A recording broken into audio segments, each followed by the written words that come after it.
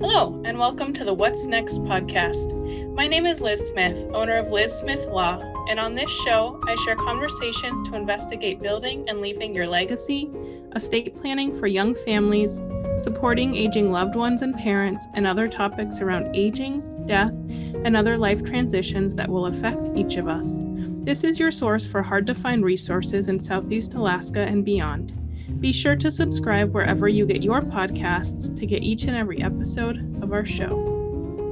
Hello, and welcome to What's Next, a podcast about life's transitions, leaving your legacy, estate planning, and much, much more. My name is Liz Smith, and with me as my guest today is Amy Skilbred, Executive Director of the Juneau Community Foundation.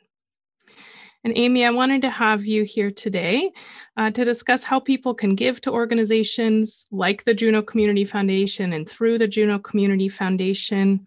But before I dive in, I wanted to start with a bit of background and just to possibly condense some of the long-term history before I ask what you want to share about the history. I thought I would start by reading the brief history from your website just to set context. So that the Juneau Community Foundation was established to enrich and sustain Juneau and other Southeast Alaska communities into perpetuity. 3 longtime Juneau residents came together with a common goal.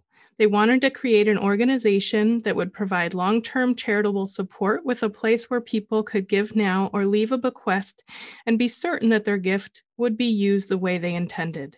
From the start, our mission was to promote philanthropy and effectively respond to the needs of our community to create a healthy, safe, and culturally rich environment. And then 2000 to 2009, the 3 founders, Eric Kiefner, Ken Longhorn, and Reed Stoops, signed the original incorporation documents in December 2000.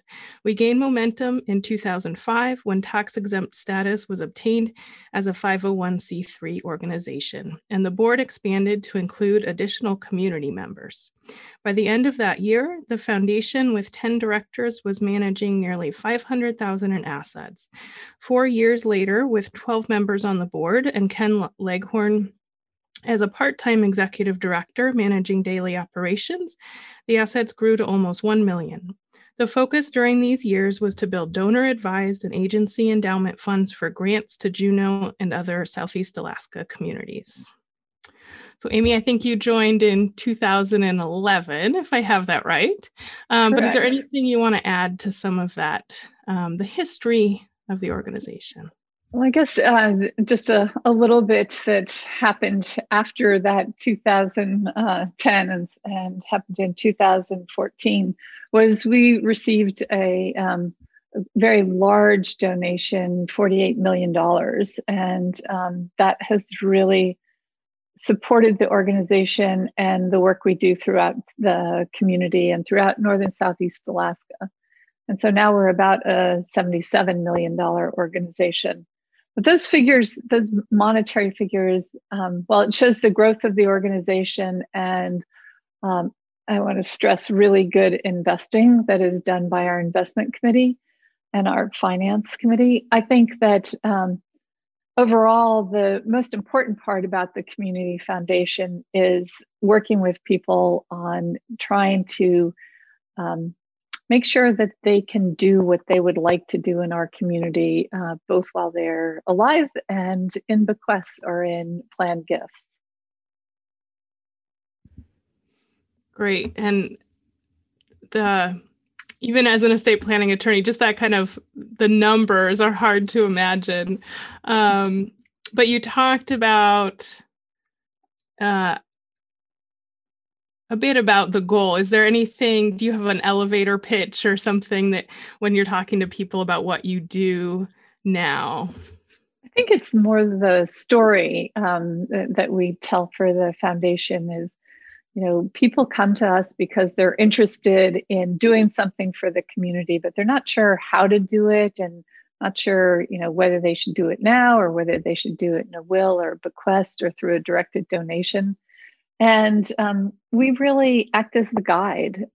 We listen to what they'd like to do and work with them to figure out what would be the best vehicle for doing that. And whether it's a donor advised fund or giving to one of the current funds of the foundation, and really making sure we know what they're passionate about and we connect them to that. That sounds very similar to what I do in the different but similar context, helping exactly individuals decide on and leave a legacy and decide how. How much of your time, now you're executive director, and I think you're full-time employed by the foundation, correct? And then are there two other full-time employees? Yeah, there are two other full-time employees for the foundation, and we do a lot of the work overlaps, and we do grants and scholarships. We work on community impact funds, have a lot of projects that we've done in the community, including the Diamond Park Fieldhouse, the Hilda Dam Cabin, working on restoring Treadwell Ditch Trail, the Seward statue, the empty chair. So there's a lot of projects and then a lot of programs, helping a lot of social service programs in particular. Just about, most of the social service nonprofit organizations in the community we've worked with at one time or another. And I would say when you talk about us doing very similar things, I think that's very true. And community foundations really work with attorneys and financial advisors. And a lot of times we're coming to you all to let you know about what the community foundation does, so that that working with community foundations is sort of good for business. It's good for developing that relationship with clients and people who talk with you to figure out how they can do something important that they'd like to do and leave as a gift to the community. Oh, and one other thing, when we were talking a bit about the dollars, and philanthropy is a very big word, and we like to inspire giving as well as develop philanthropy. And when I think about bequests, there can be some, what hits the news are these extremely large amounts of money that people leave. But the average bequest in the United States is about $35,000. And that's average across, all 50 states. So you don't have to be a millionaire to leave something to help your community, leave a legacy. So. Yeah. There's a lot that I want to pick up on that you talked about, Amy, including a lot more details about some of the different ways to give. I wanted to go back, though. We talked about just the 3 staff, and then you mentioned an investment advising team. And how are they volunteer, and how are those investment decisions made? Yeah, we have, as an organization, have decided to invest our long-term funds with Vanguard, and it's a very simple investment policy, and that's that we have domestic equities, foreign equities, and domestic treasuries, and that's it. And we use mutual funds on all of those.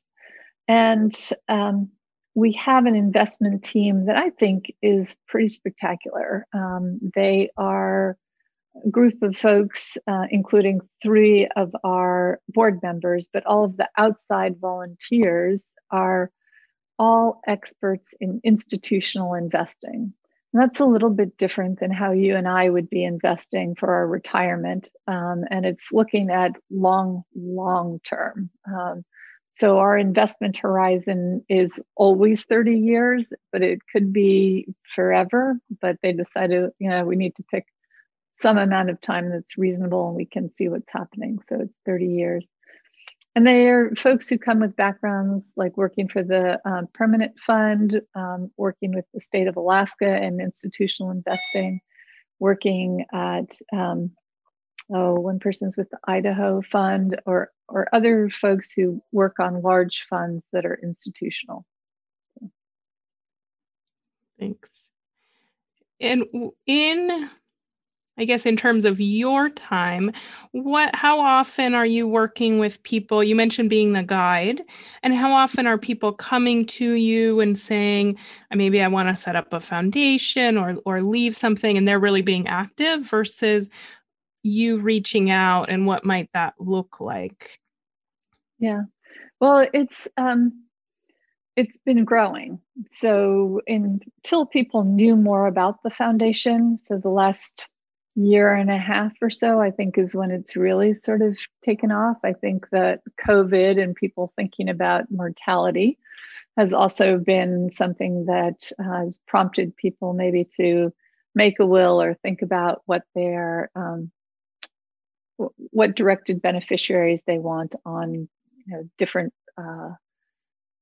accounts that they have, financial accounts.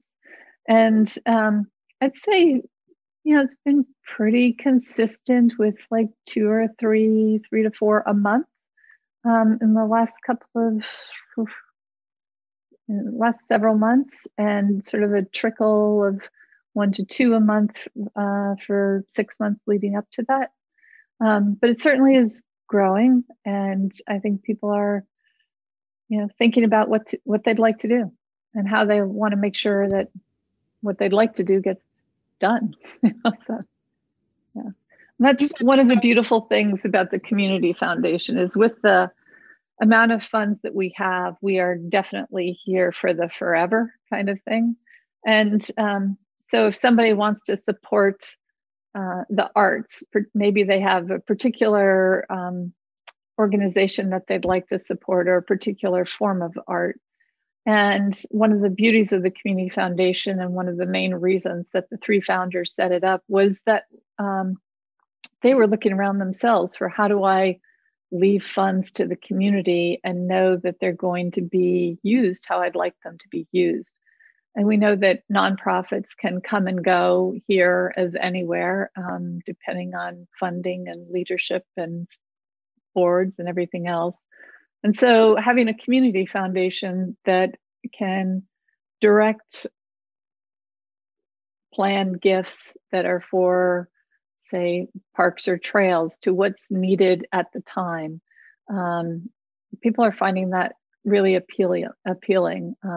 You can't figure out everything for the future, and all of us hope that we're living for quite some time more. So, but you have to write something now and figure out something now. And so that's where a community foundation is definitely helpful. I think that's the hard part, Amy, is each of us motivating to get that written now, because we always think it can wait. And how interesting that this pandemic crisis, people losing jobs, uncertainty for the future, how it has forced us to look and think about things in a different way, and I guess take action. Yeah. I think is fascinating.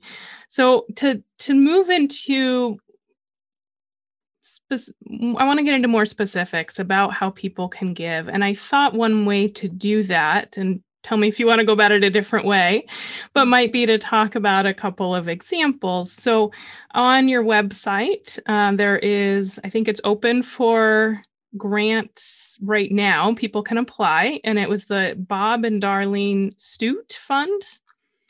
And there was a story about someone from Juneau.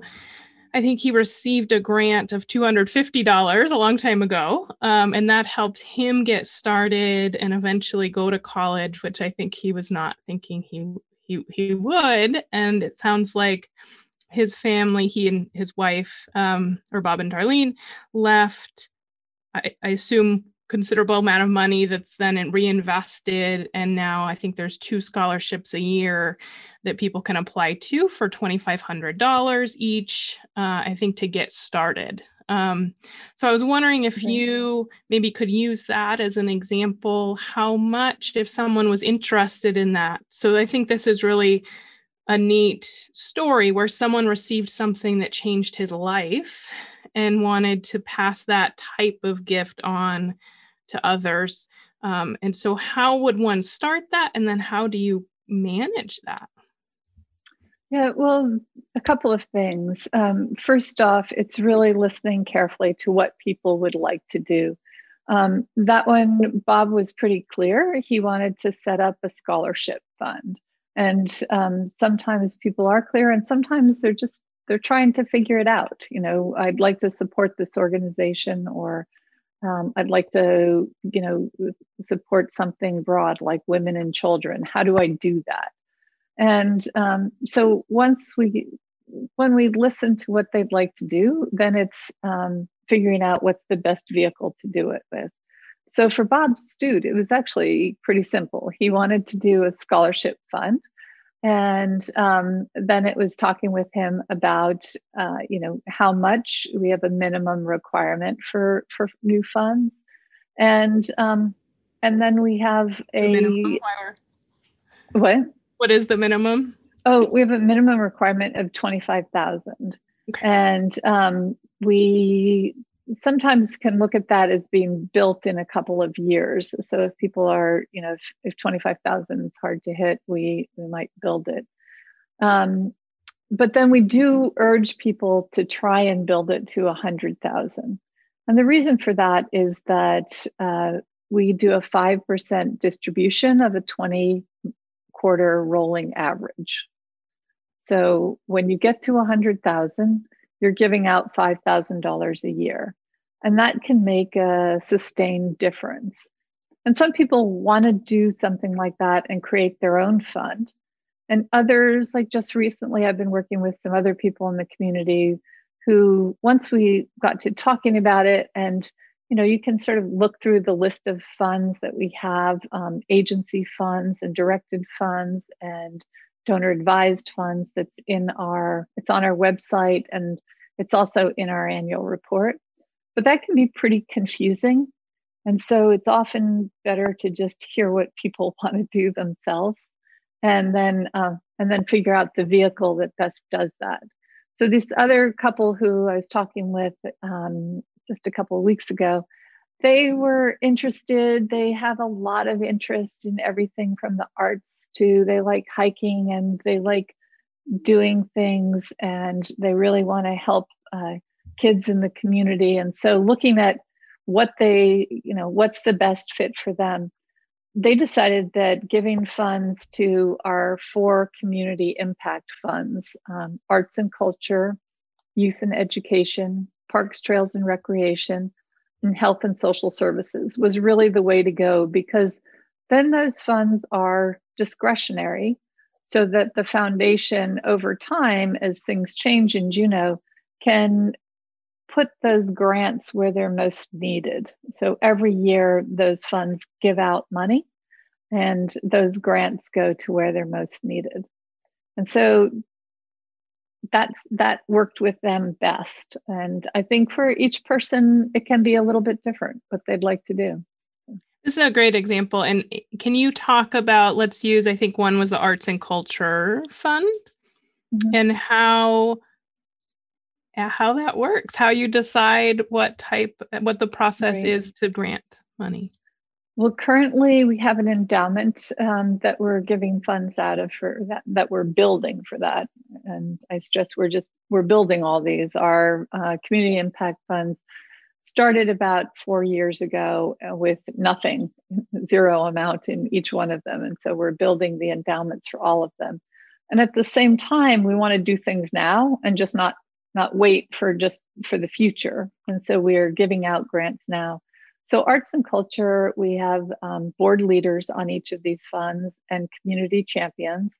And they decided that where they'd really like to look and where they'd really like to provide funds to are individual artist awards to promote artists in the work that they do. And they're not yet looking at organizations, but artists. And so we've already had 2 rounds of individual artist awards that have come out, and another one, it's open right now for applications for awards that'll be made in October. And I think it just depends on the growth of the Arts Vibrancy Endowment. And as that endowment grows, we can continue to provide a certain amount for individual artist awards, and then there may be funds to support different organizations in town. There's a lot of ways that they can go after that to look at what the need is, where the gaps are, where it's most helpful. And so if someone that really likes the idea of that type of fund, supporting artists, what you're doing, can they give both now or to name the fund itself as part of in a will or something? Absolutely. Yeah. And is there a minimum for that type of donation? No, when you're giving a gift to the foundation, there's no minimum. It's if you want to establish a new fund that we try to make sure that we don't end up with, lots of funds with a little money in each of them, because that becomes very difficult to manage and expensive. And so we try and work with organizations and with individuals to grow, like if they want to start a memorial fund for somebody, to begin it with 25 and then, commit themselves to growing it to reach 100,000, so that they can be giving funds out and feeling like it's making a difference now while they're alive. So, yeah.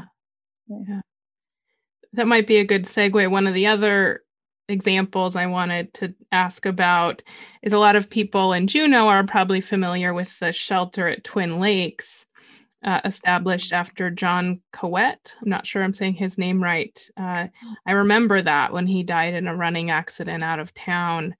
And it was a memorial fund to build the shelter. And I was wondering if you could comment on that type of gift. There's the long-term scholarship type fund versus building something. Does that type of fund still exist for maintenance, or how?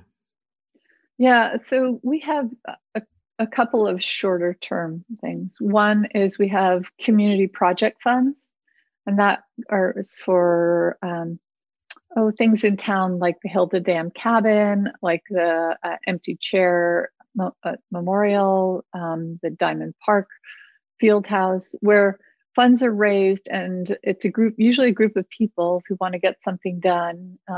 Right now, one of the big ones is the Teal Street Center for Social Services, combining a whole bunch of nonprofit social services under one roof. So they get some economies of scale, can share conference rooms and things like that. And so we do these for individuals or groups of individuals who want to get a specific thing done, and for organizations that just want somebody else to help by doing the bookkeeping and everything on it, basically, and then freeing up staff time. So the Coet Cabin is a memorial, came out of a memorial fund, and memorials are very easy to establish with the foundation. When someone has died, it's simply an email or a call to the foundation saying, I'd like to establish a memorial. And then we will put up on the Community Foundation website, a donate button that is specifically for that memorial. And we'll also put up a web page that often it begins with just being the obituary and a picture of the person, so that people can land on a page and read about them. And if the family knows what they'd like those funds to be used for, we'll say that on that page. And so we established that as a field of interest fund, and all of these memorials are in one fund, but they are tracked separately, so we know how much is in each. And the Coet Memorial was one of the earlier ones that we had, and it was a lot of money was raised right from his memorial, John's memorial. And then when it was clear what the family wanted to do, his wife and kids wanted to do, they raised other funds in order to build the cabin at Twin Lakes. And it's a beautiful cabin too. It's a great spot. So there, there's not intended to be a long-term fund for management or of those things. But if sometimes when upkeep or something is needed for different projects, people will say, hey, can we raise some money through the foundation? But often the projects are located in a place that has taken ownership of it and does the upkeep. And in this case, that would be CBJ. Okay. Yeah. Great. And shifting gears a bit, but I imagine you talk to lots and lots of donors. Is there a situation or a story you can think of about why someone decided to give to anything specific or more general that surprised you?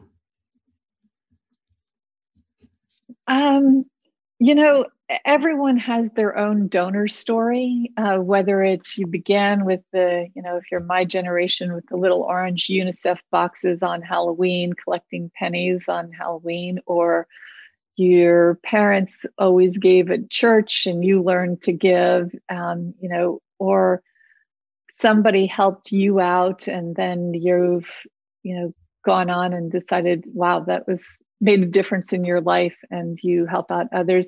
Or people come to it just, they realize that there are those in need and they want to assist, or there's things that they'd love to do, like be able to go to a cabin at Eagle Crest and spend the night. And so they, that becomes something that they're passionate about and they start giving. And so I think,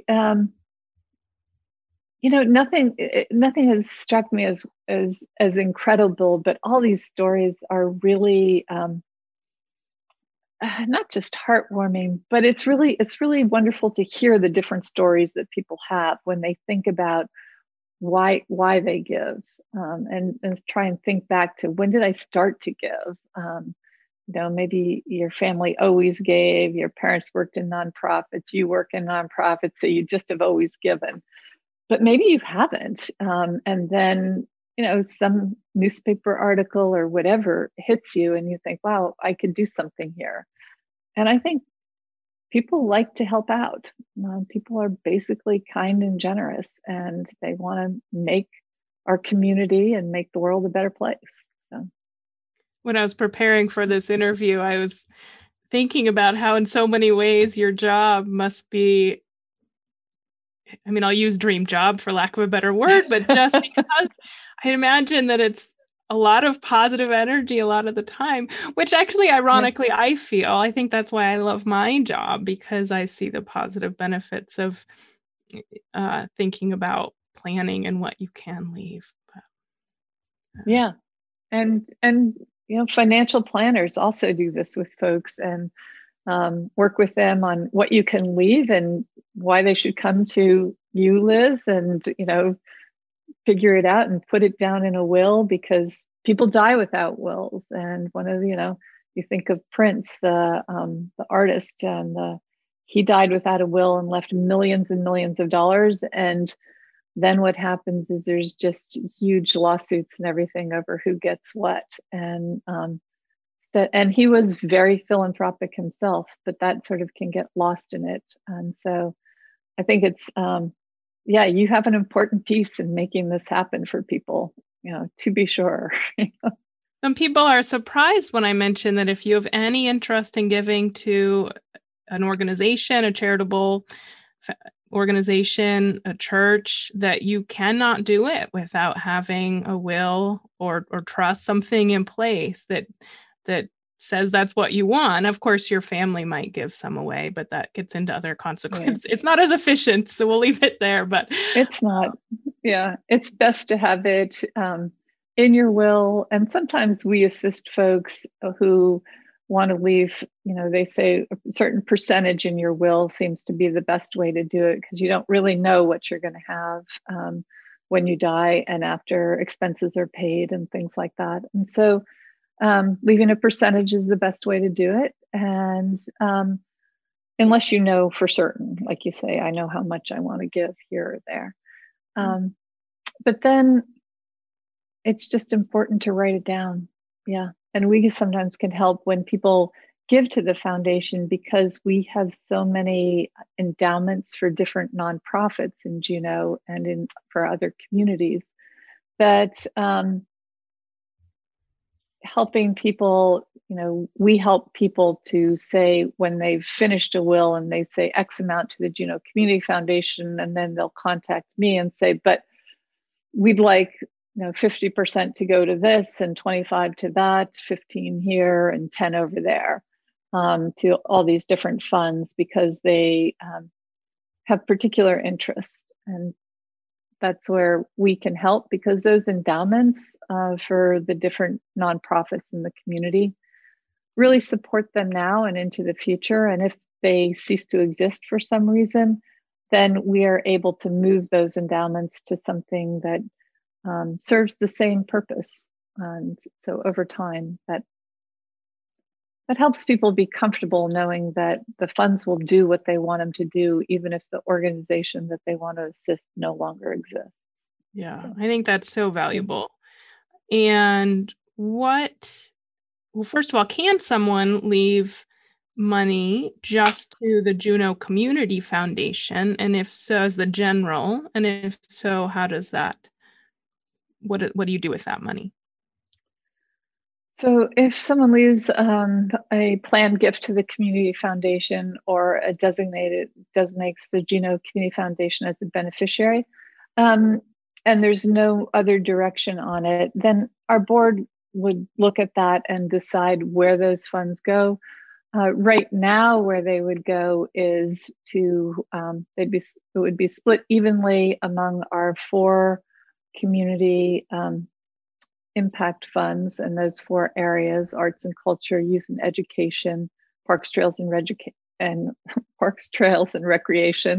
and health and social services. And then the 5th one would be the sustainability fund for the community foundation, just to help us pay our bills to keep doing what we're doing to support the community. Yeah. And I'm just starting the podcast, but I anticipate having an audience throughout Southeast Alaska. And I know Juneau Community Foundation supports largely Juneau organizations, but I'm aware that there's some in other small communities here in Southeast, as well as, I believe, in Alaska.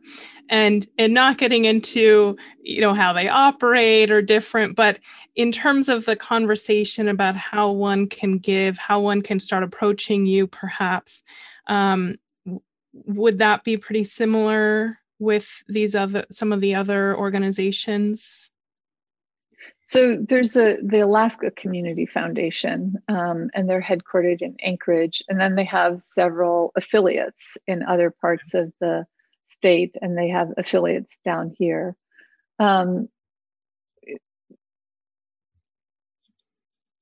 Yes, I would think it operates in the same way. And their local affiliates would be people that people would be talking with.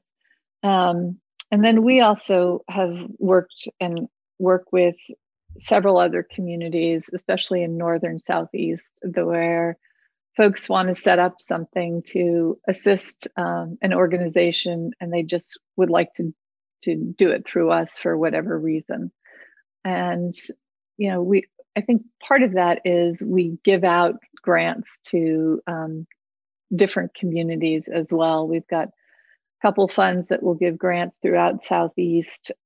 We give out our other grants, mainly Northern Southeast are the other funds that we have that are giving out grants themselves. And when I say that, it's because sometimes advised funds have advisors that will recommend grants, and those can be in different areas. All right.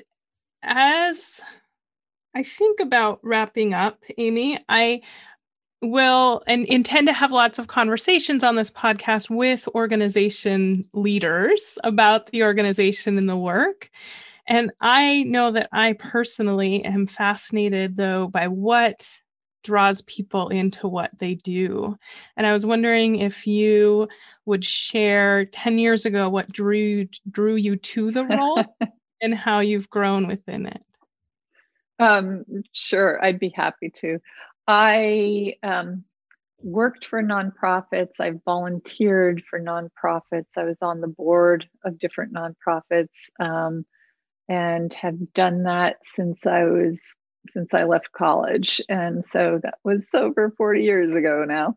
And I would say that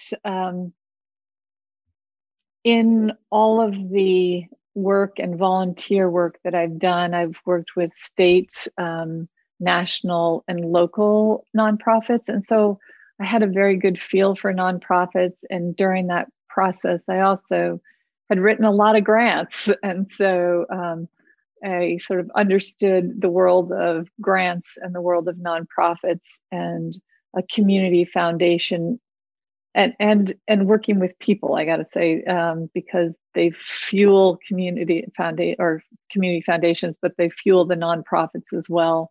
And often when applying for a grant, the grants were coming because somebody, if it wasn't a state or federal grant, somebody had left money and established a foundation. And so going to all of those sources. And I think a community foundation brings them all together. It brings in the donors, it brings in the nonprofits, and it has a granting aspect to it. And so it just seemed to meld and be a great job. And I had thought for several years that it would be good to work for a foundation, but didn't know that I would be in on the bottom, on sort of the ground floor of establishing a foundation, and then get it to go from not zero, but from 5 to 77, in a very short time. And so it's been really wonderful. And just the more I work here, the more the generosity of the community is just amazing here. So yeah, it's a great place. Just amazing. And yeah, it's great to be here in Juneau and see that community support. And thank you for sharing. And I think that's a great place to wrap.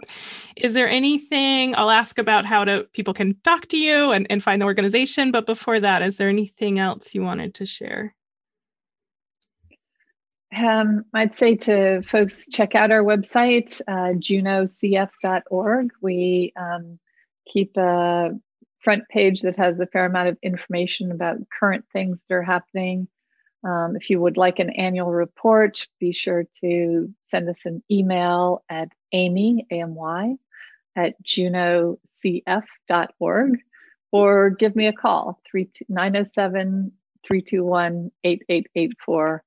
And these days where not everybody's back in the office yet, that's my cell phone number, so feel free. All right. And we'll share all that. And if someone thinks they want to reach out about a memorial fund or consider an endowment while they're still living, setting that up, is it best to contact you directly? Yeah, that would be great. Yeah. Great. Email or phone, either one is fine. All right. Thank you so much. And all right. Well, thanks for listening to the What's Next podcast. Okay. Have a good day. That's all for this week. You can find show notes for this show and prior episodes and future episodes at lizsmithlaw.com. And if you're interested in scheduling a meeting with us to find out what your next step would be for your estate planning, visit us at bit.ly/mygiftfromLSL. Again, that's bit.ly/mygiftfromLSL, or find the link at lizsmithlaw.com. We look forward to seeing you again right here, same place, same time, 2 weeks from now. Thank you so much.